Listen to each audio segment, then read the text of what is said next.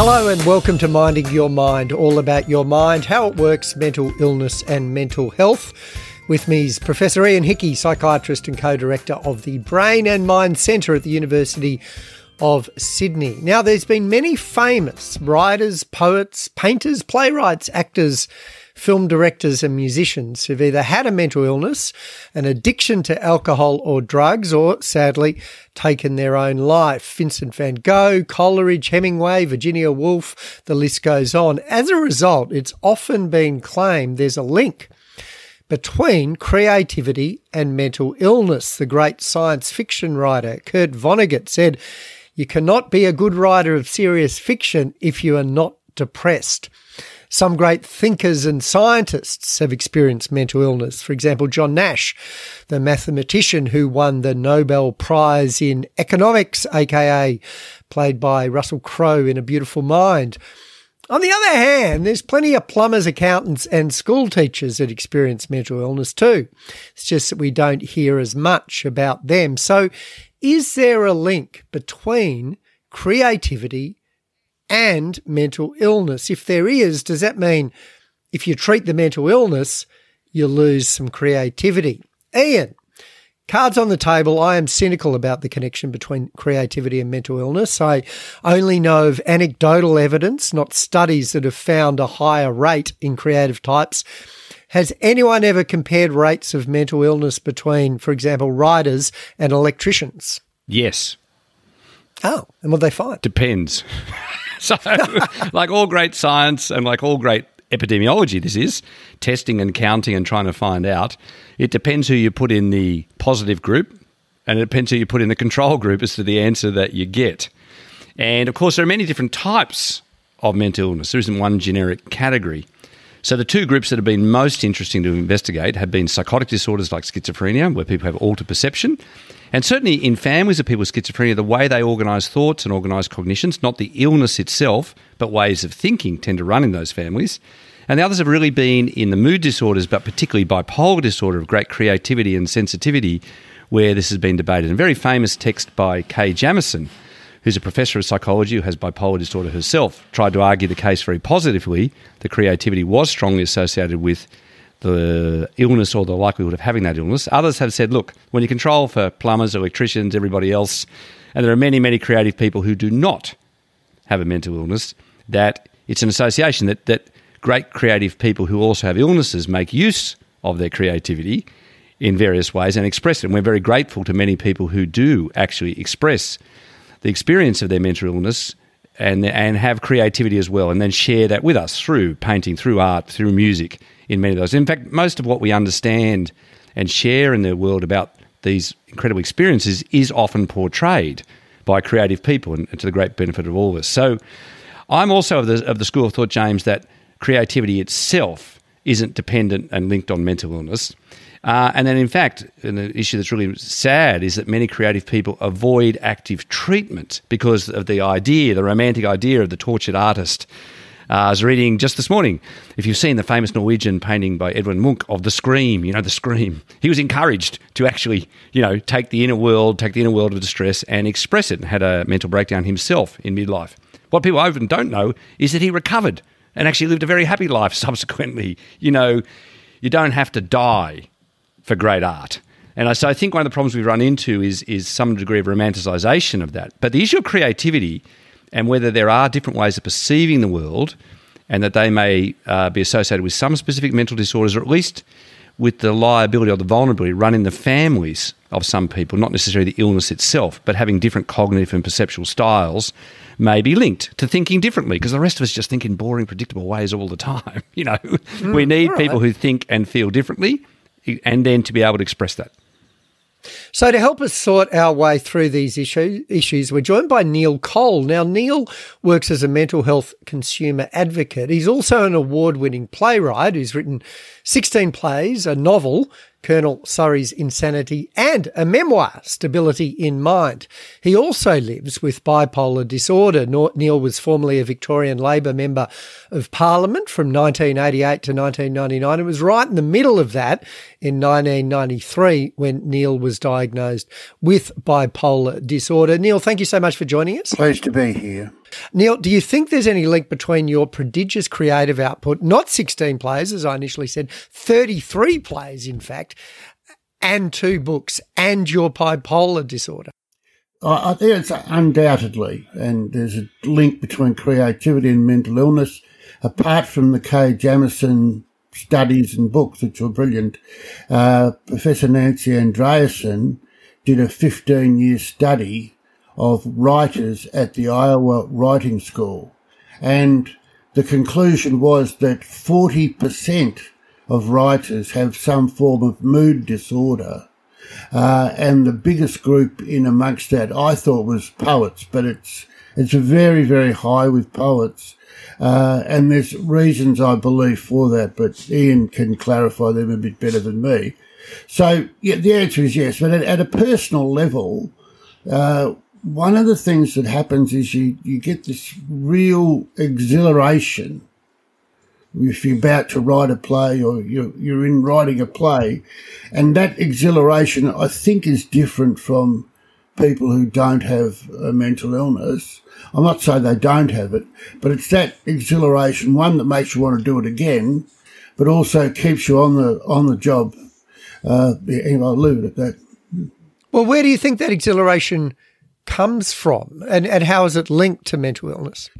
I always find these things hard, but I think if it's the dopamine pathways, apparently, but some part of the brain which clicks in when you're doing something creative, in my case, writing. So, for example, I write plays, and I've written 33, but in fact it's a couple more because they were co-partnered. Ian knows about them because I consulted him extensively and how upset I was. But but also I've written, umpty 2 short pieces, which we've done with playwriting groups and so on. So it's pretty strong within the brain. There's something that obviously takes place. Certainly when you're high as a kite, it does. But when you're stable, it's still there as well.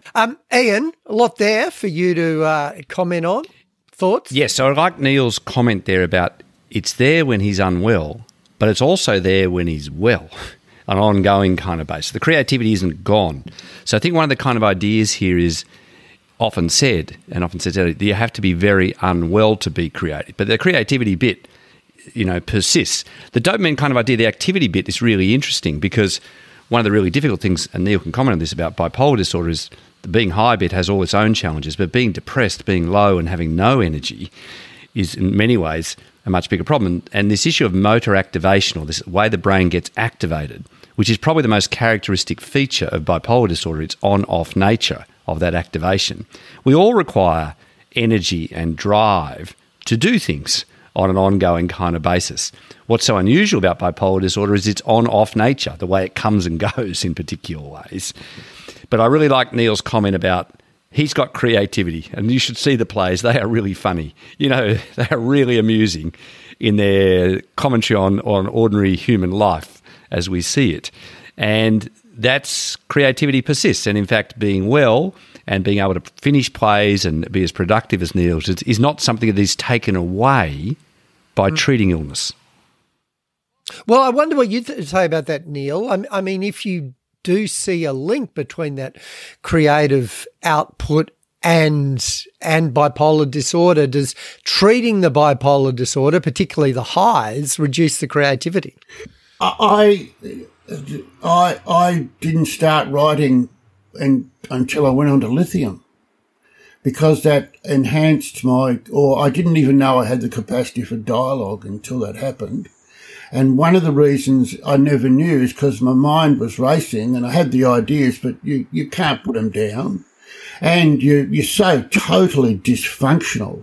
You're dysfunctional with libido, with spending, relations with people, losing your temper all the time. There's a whole range of emotions which aren't very good. And they don't mean you can't concentrate on writing a play now or any other creative thing. So I've always encouraged people that just because you're taking medication doesn't mean you're out of it, you know.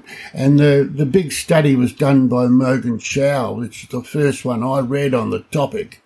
He's the guy who created or worked to create lithium, but use of lithium. And studies I read, it was a third of people, it improved their writing. A third of people just remained the same, and a third of people, they lost it because they were, whether they're because on medication, but also the high must be understood not just as a high, but a series of extremely adverse symptoms. And it's that adversity which causes the problem for people who are trying to write. Look, just as one other point is there's a whole era of things of people now, like Virginia Woolf took her own life. She was depressed, but she was very creative. And she also died because they didn't have treatments for her then. And now if she had had a treatment, she would have been really fine and would have been able to go on and do things. And the other one, of course, I've written about this in one of my few publications was in the Psychiatric Journal about Van Gogh. That in fact, if Van Gogh had a terrible bloody life, had he been on lithium or treated, he wouldn't have had that life. He wouldn't have cut his ear off. You know, he would have been. But sure, his production was great, but at an enormous price to him, including taking his own life. Ian, that it's often seen as a trade-off, isn't it, between creativity and treating mental illness? But from what Neil's saying, perhaps, hopefully, it isn't. Yeah, I think this is one of the societal myths I'd really like to bust. You know, that society needs artists to die young so the rest of us can benefit from their creativity.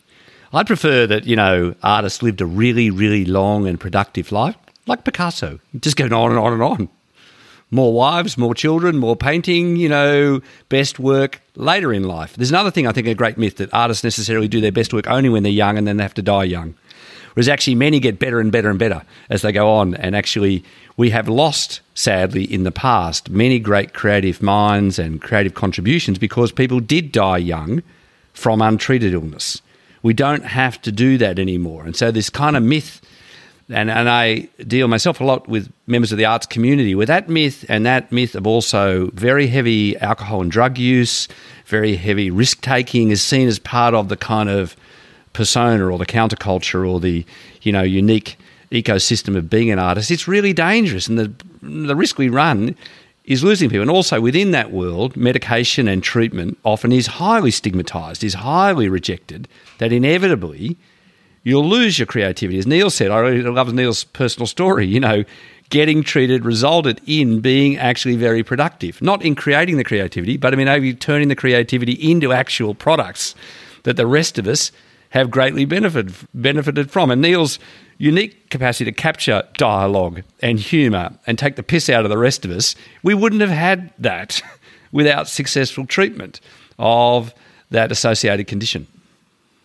Well, I wonder what you think about this, Neil, and how it might be relevant. I often think that one of the great myths of creativity is that inspiration is overemphasized and self-discipline is underemphasized. People always go, oh, where do you get your ideas from? And I had this amazing idea and I was whooshed away. Whereas really, particularly if you're a writer, most of us just sitting in the chair trying to resist the temptation of getting a biscuit from the cupboard and just continuing to sit there and plonk away and write crap and then try and make it better. Do you think I wonder if you agree, and if so, that kind of suggests that these, you know, amazing, mystical, perhaps mental illness inspired flights of fancy are overrated, and the more pedestrian, plodding self-discipline is underrated. Thoughts? I never know on this one. I put in a lot of hours because I enjoy it, and when I'm not doing it, I just turn off to it now. I've learned how to do that. So I hate to say it, but I think the inspiration's more important. I work very hard on my plays. I don't take it for granted. I go, but I think it's the inspiration really, and Yeah? Just describe that for me as much as you can. I know it's a hard thing to describe. No, it's not hard. It sounds a little bit stupid sometimes, but for instance, there's a thing called associated thinking, not word association, which is what happened to me when I was speaking in. This bloke just said what I was saying was word association. It's not. So associated thinking, because associated thinking is so part of your way, so you think differently, right? One of them is like the other night I was watching a show and I thought it was really funny that the guy was saying that he's in prison and they went on a prison strike and they actually were healthier off the food than on it. You see, so it's just this, and you're sitting there thinking, "Isn't that so funny?" You know, and so, or the other one was when I was in Parliament. Not that they acknowledged my work there, but when I said they were worried about this marijuana, we were trying to make it legal, and they didn't know what to do, and I just said, "Look, just say we're going to have a joint sitting of Parliament to consider it." So. That's what I mean by the exhilaration of being able to come up with really funny things or interesting parallels or ideas. And so I'm really reluctant to say it, but I think we have to say that it's the inspiration that drives the hard work, not the other way around sort of thing. But I don't want it to be seen that people with mental illnesses are therefore, you know, somehow better than everybody else and should, but there is an element of that's within them. Yeah. So, Neil, if you take the creativity aspect of that, the one you raised about this associative learning, or what's been studied, and particularly studied in the families of people with schizophrenia and other major illnesses, is that actual capacity to see unusual associations. And the really interesting thing about that is it does run in families of people who have various sets of illnesses, so that you can have that capacity without actually having the illness itself on an ongoing basis. And of course, what most of us who are rather plodders or persistent don't have a lot of the time is that quirky way of seeing different sets of associations. Our brains follow very regular patterns. We see the same association over and over and over again. And James, you can comment on this, having done stand-up comedy. It's the capacity to see what other people aren't seeing, that joint sitting of Parliament being a classic example, a play on words or a play on concepts that the rest of us, even if we try really hard, aren't very funny or aren't very creative. You know, it takes some effort, but I think what you're describing is there's a craft to it as well. There's a skill to it that actually over time to nurture that in a particular way over time. And Neil has clearly done that, you know. Neil knows amongst my particular friends, many of them and professional academic colleagues who write a lot believe they can write dialogue. They can't. They just can't do it. So, you know, this a capacity to see the world differently and represent the world differently, see associations differently, that I think there is a stronger line of evidence that that's inherited in different ways, and the brain's way of perceiving the world is different ways, and to some degree that is overrepresented in people who also have a liability to certain kinds of illnesses.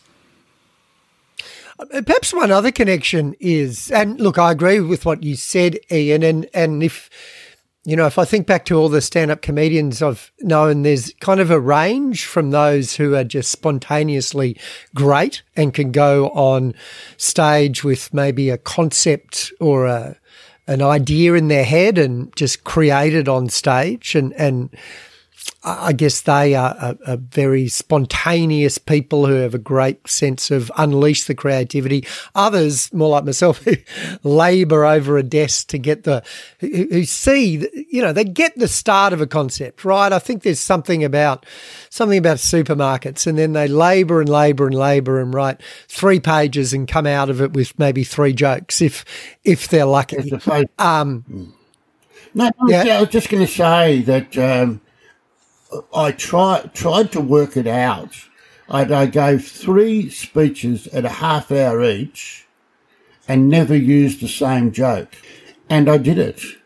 I was just, but I did it. And it was a bit difficult where you stand up talking and making jokes and you're not a stand-up comic, you know.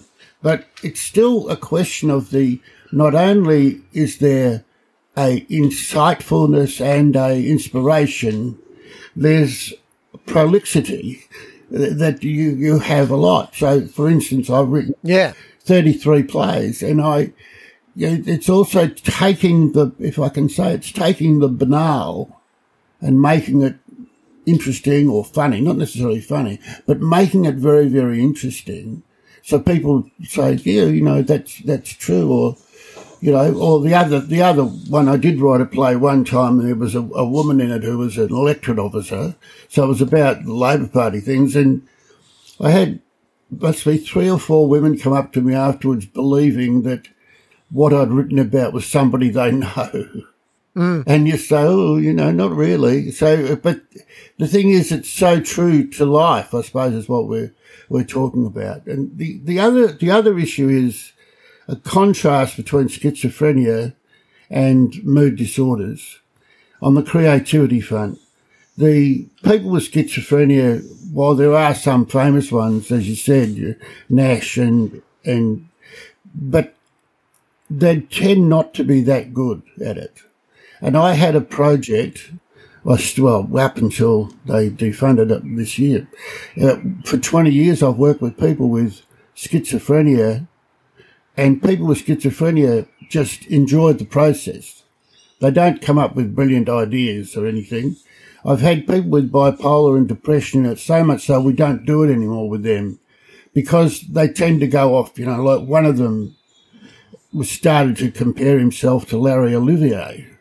So he went grandiose, he went high. Another one was fine while the show was on and then dipped straight after.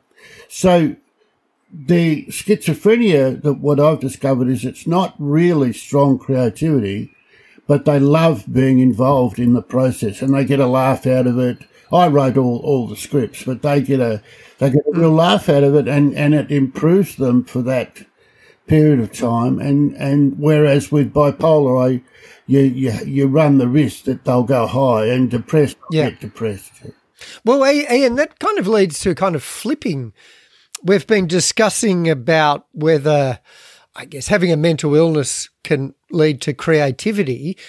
What about the other way? If you do have a mental illness, does engaging in some sort of creative work, and it doesn't have to be writing a song or a novel, it can be, cooking or even in the garden, is that good, in inverted commas, therapy? So this has a long and rich tradition, of course, in mental health treatments in many ways, and long before we had the existing new treatments, pharmacological or psychological, things of art therapy, of music therapy, of engagement, of being productive, encouraging people actually to express themselves and what had happened to them or was experiencing in particular ways, and to engage in that, to not avoid it, not necessarily be afraid of it, but to engage and actually try to use other things. I mean, Neil talked about his prolixity. Some of us aren't good with words. Some people are much better with stuff that isn't words, and is better painted, it's better sung, it's better performed than it is written. So I think that kind of idea of trying to take what have often been very distressing experiences, very difficult experiences, and encouraging people to actually engage with those states, to express that, so that we who don't understand what's going on might better understand it, but also to find a way of being with it that they have had. So yes, it has a long and rich tradition still. In many situations I'm involved in, encouraging people to find a way to express themselves through art, through music, through writing, all have strong traditions and therapeutic benefits. Yeah, and what would you say on that for yourself, Neil? Did you find that starting to write plays helped you manage bipolar disorder? Oh, undoubtedly. Very destructively so, because I didn't want to be a member of Parliament anymore. I wanted to write, and it was sort of, it's a damaging thing, because you're going where your passion is. Used to be politics, then it wasn't, then it was playwriting, and that hasn't abated. Can I put in one thing for you, though, that was very important? I had terrible problems with melancholia, and I got treated, but I wasn't properly treated. And then in 2002, changed my medication. And I haven't had depression since. Like, you're talking about somebody that had it pretty badly. I haven't had depression since. And there's a sort of a feeling I want to gain the time I lost when I was doing all these other things, to be able to concentrate on working in the mental health field and particularly writing. And there's a sense for people, a lot of people out there who are treated and are doing well, which you never hear about. They've got time to make up like I do. And like everything's a bit positive and really joyful because I don't have melancholia. Yeah, well, that's a huge thing, isn't it, Ian? So this is really important. I think in the public characterisation of bipolar disorder, people do talk about the highs and the manic behaviour, and this excites the kind of world in particular ways. But most people who live with bipolar disorder, it's the depression that's a real killer. That's the lost years, the low energy, and really distressing on an ongoing basis. And I think Neil makes an important point, and I think this is a continuous issue. Again, Neil's story is a good one in this sense. I see many men who've not been treated for years, and then there's a crisis in their life.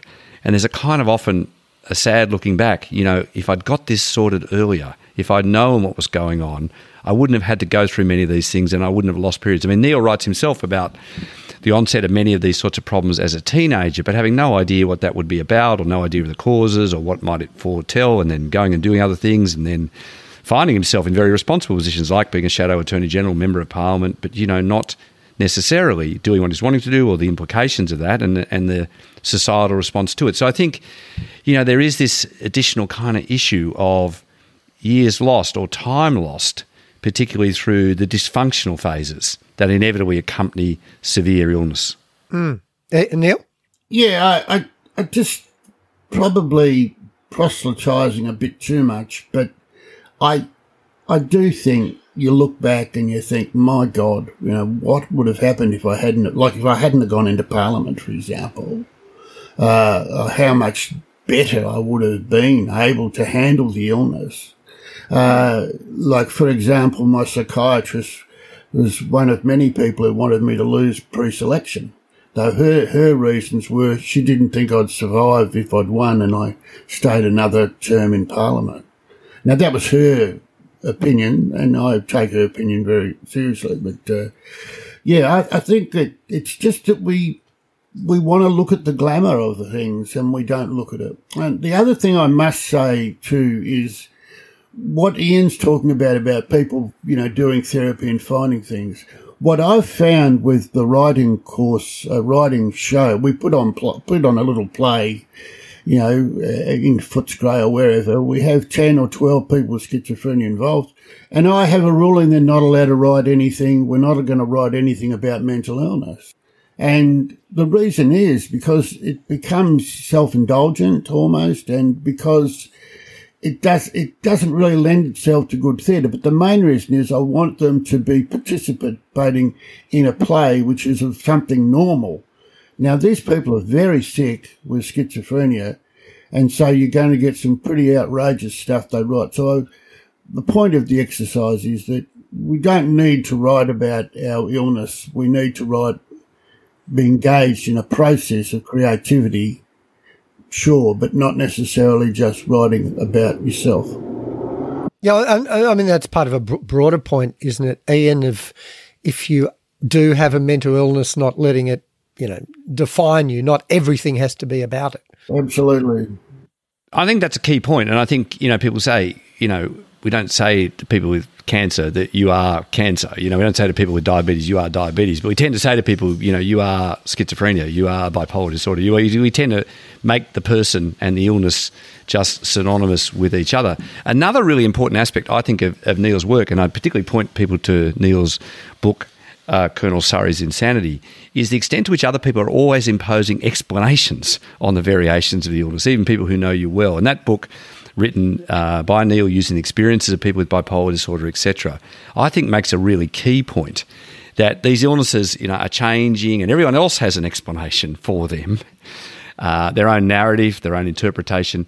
But, you know, how difficult it is to live with illnesses where the course of those illnesses is actually unpredictable.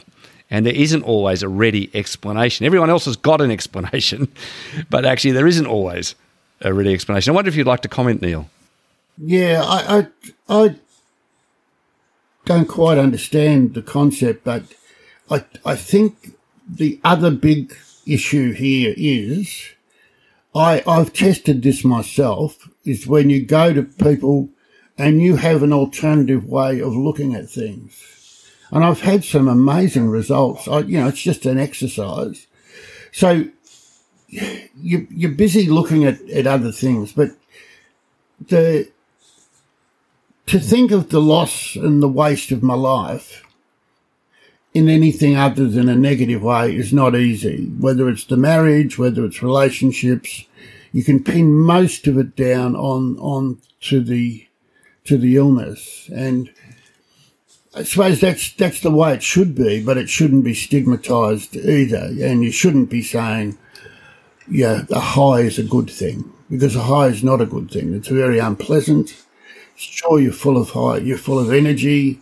I didn't quite understand what you were saying here. Could you repeat it? Because I haven't answered it. I should have answered it. Yeah, so and this is where I really would recommend a lot of Neil's books and plays. But one of the things that Colonel Surrey, central character, says, he moves out of mania and depression. His psychiatrist, his wife, his family, all has an explanation as to why. His experiences in the war, what has happened to him, what's happening now.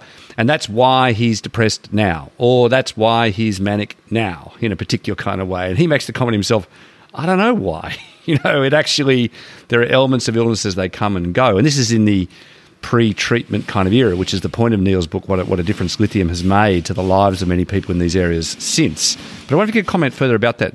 Me, yeah. Look, it's hard. It's one of the other strange things. I don't know whether you suffer it or it happens to you, but once I've written the book, we sold 2,000 copies of the book. When you think about, we did it out of the print works at Footscray and just self-published, and we did so well. But what was good was there was like what Ian's making the comments now, that you go looking for every possible cause of your illness, and at the end of the day, the cause is biological. But it's quite a logical thing to blame every other thing. Like, he'd been in the war, he killed people, he's 150, this is based on a true story, 150 of his troops died, and he went around to all of the parents to visit them. So, that thing's what Ian's saying is very good, but the book itself is, and I shouldn't say it was extremely good, but it was extremely good because we worked on people they were Ian's patients, and they all had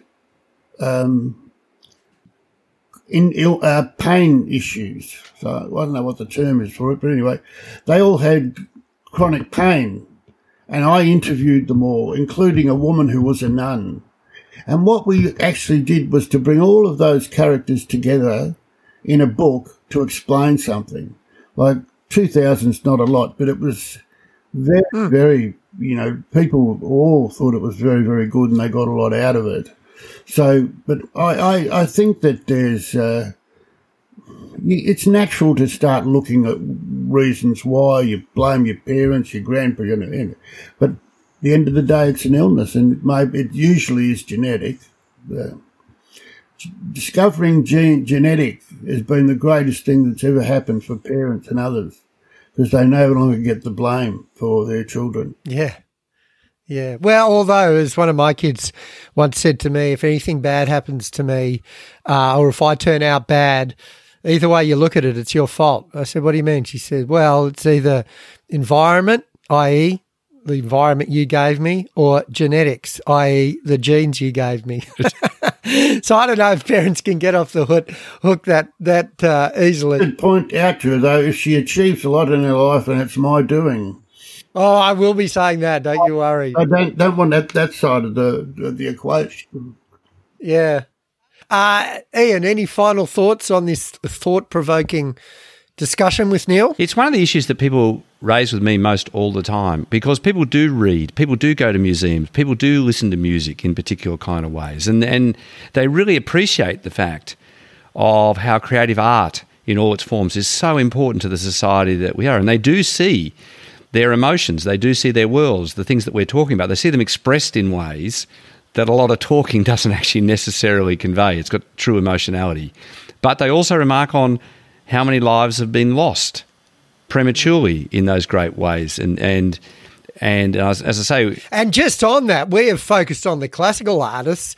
We haven't even looked at I'm sure, the highest incidence of casualties, rock and roll. Yeah, another great example in many of these areas. So I think, we want people to be in the creative industries. We want people to contribute. We want people to pursue these particular careers. But if they have mental health problems, we also want them to live long and productive lives and find treatments that assist people to continue to contribute that great creativity to the human experience. Which is a shorthand of which, Neil, is please write 33 more plays and a few more books as well. Thanks so much for joining us and exploring that link between generally mental illness and creativity and in particular your own bipolar disorder and how that may or may not link to the prodigious creative output you have. If you've got any questions or comments or want to get in touch, please send us an email at mindingyourmind2@gmail.com. That's mindingyourmind numeral 2@gmail.com. Minding Your Mind is supported by Future Generation Global and the generous philanthropic donations from families who support ongoing research into youth mental health. Further help is available from Headspace, Beyond Blue, Head to Health and Lifeline. Just Google them or you can call Lifeline on 131114. Talk to you next time.